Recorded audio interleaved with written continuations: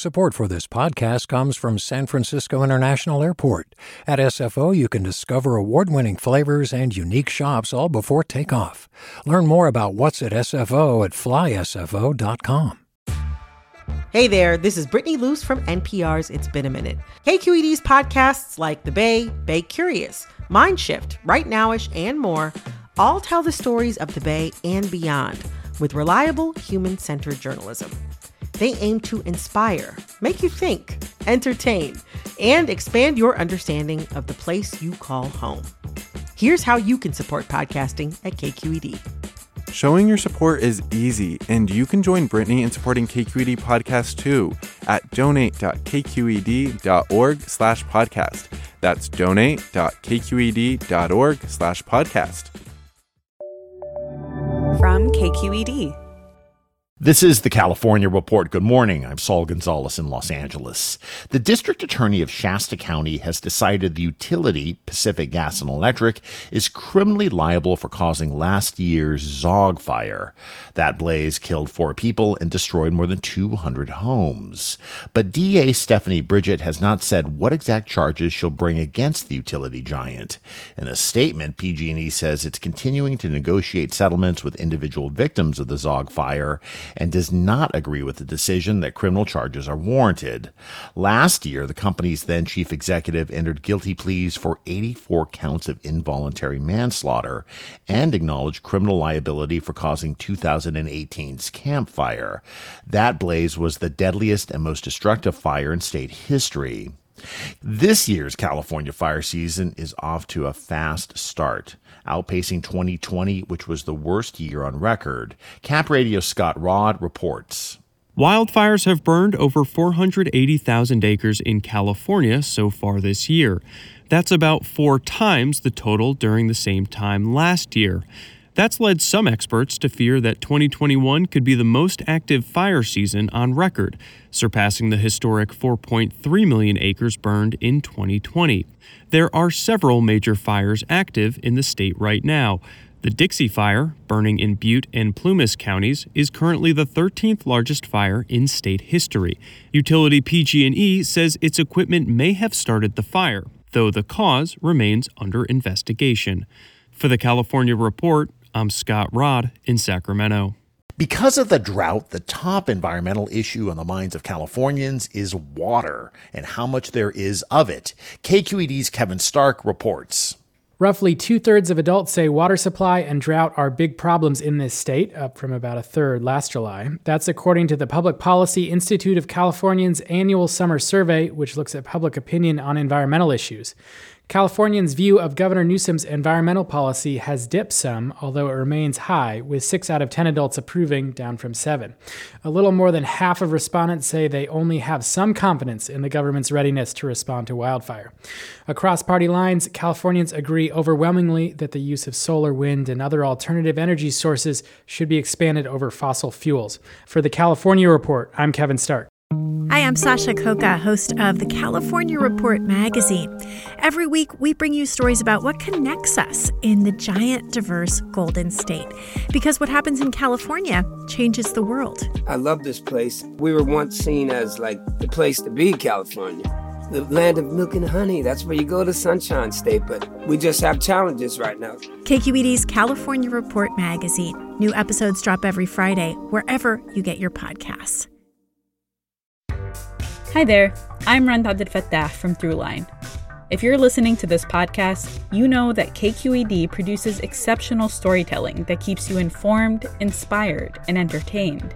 Their podcasts cover issues from your neighborhood to the entire country and everything in between. Support this work today. You can help us continue to bring quality podcasts to your ears. Just head to donate.kqed.org/podcast. That's donate.kqed.org/podcast. Let's turn to the Summer Olympic Games in Tokyo. Gymnast Sunisa Lee has become the first Hmong-American to win gold for Team USA. And as Lee's hometown in Minnesota cheered her on, Valley Public Radio's Kerry Klein reports the San Joaquin Valley was watching as well. Jerry Yang Johnson of Fresno has never met Sunisa Lee, but as a fellow Hmong-American, she says Lee feels like a little sister. That's why she got up at 3:45 a.m. on Thursday to watch Lee compete. All of Hmong-America was up early this morning cheering her on and cheering Team USA on in gymnastics. Yang Johnson says Lee has also been an inspiration for her 2-year-old daughter. She wants the braid with the bun in the morning. She says she wants Sunisa hair. She's going around telling people that she's in gymnastics, even though she's not. Long Zhang says his phone has been blowing up all day with messages about Lee. 15 years ago, Zhang himself made history as the first city council member of Hmong descent in Fresno and the state. We're very proud of her to see how far our community has come from, being here in this country, coming here a little bit over 40 years ago as a refugee community. 18-year-old Sunisa Lee was also the first Hmong-American to ever make the U.S. Olympic team. For the California Report, I'm Kerry Klein in Fresno. As we enter the second week of Olympic competition in Tokyo, we continue our series on Californians participating in Japan. The California Report's Lily Jamali spoke with Sagen Maddalena, who's on the U.S. Olympic shooting team. Maddalena grew up in Groveland, not too far from Yosemite National Park. So, Sagen, when did you first get into shooting? I got into shooting around 2009 through 4-H. And also my grandpa taught me about gun safety and handling firearms, but mostly through the 4-H program where I grew up, Groveland, California, and the Jamestown Motherlode Gun Club. You did end up having quite a bit of success in college. Did you ever imagine you would make it to the pinnacle of your sport? I did, not to sound like full of it, but you got to see it to believe it, right? Yes, I've always had that drive to, no matter what, keep going. To me, actually, the pinnacle of the sport is I still haven't touched it yet. It is to be one of the best shooters in the world. This only gives me the opportunity to compete with the best going to the Olympics. That's interesting to hear you say that, because to someone like me, just being at the Olympics, that's the pinnacle. But yeah, I hear what you're saying completely. And Sagen, you did try to qualify for the 2016 Olympics, but you missed out. And this last year has been super challenging for everyone. But what has the pandemic meant for you when it comes to training and practicing as you get ready for these games? Was it disappointing to have the games canceled last summer? Well, I think it was a blessing in disguise. At least it was for me, because I wasn't at my peak at that point. I have been with the Army Marksmanship Unit, so I'm a rather new soldier, 2 years.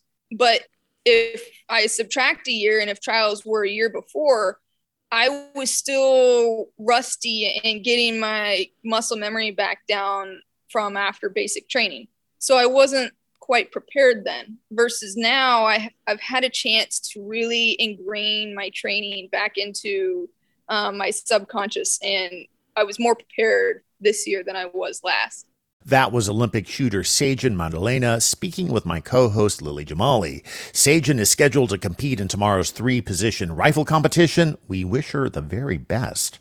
This week, our sister show, the California Report magazine, looks at what the hyper-contagious Delta variant means for California. It's now the most prevalent strain of COVID in the state. KQED health reporter Leslie McClurg explains. The news is devastating. The current hotspot is once again Los Angeles, where the county is tallying thousands of cases a day.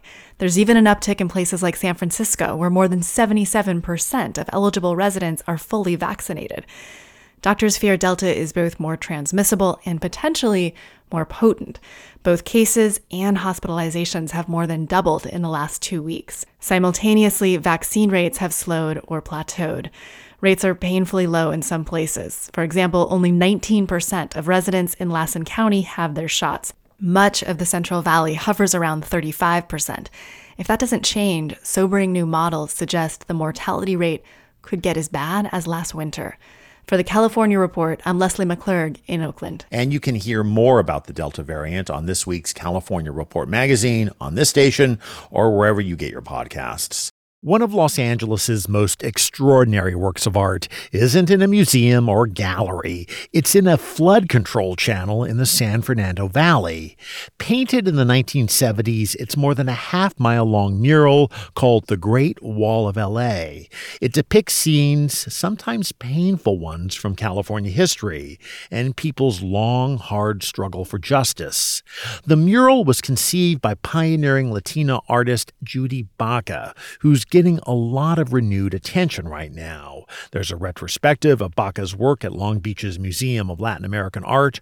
Her archives have been acquired by the Lucas Museum of Narrative Art, and work has started to expand the Great Wall of L.A. with new murals. Now in her 70s, I met up with Baca at her L.A. studios to discuss her still very active artistic life. I guess I never really related to age. I always related to processes, like this project will be finished now and then this other thing will begin. So my life has been measured more by creative work than it has by numbers. And so I'm rather shocked that I'm the age I am. I'm rather shocked that all these years have passed. And I expect that I'll just keep going like this as long as I have the grace to do it. So is the Judy Baca at your age, are you pretty similar to the person you were at 22, 23, 24 in terms of your interests, in terms of what you're committed to? Absolutely.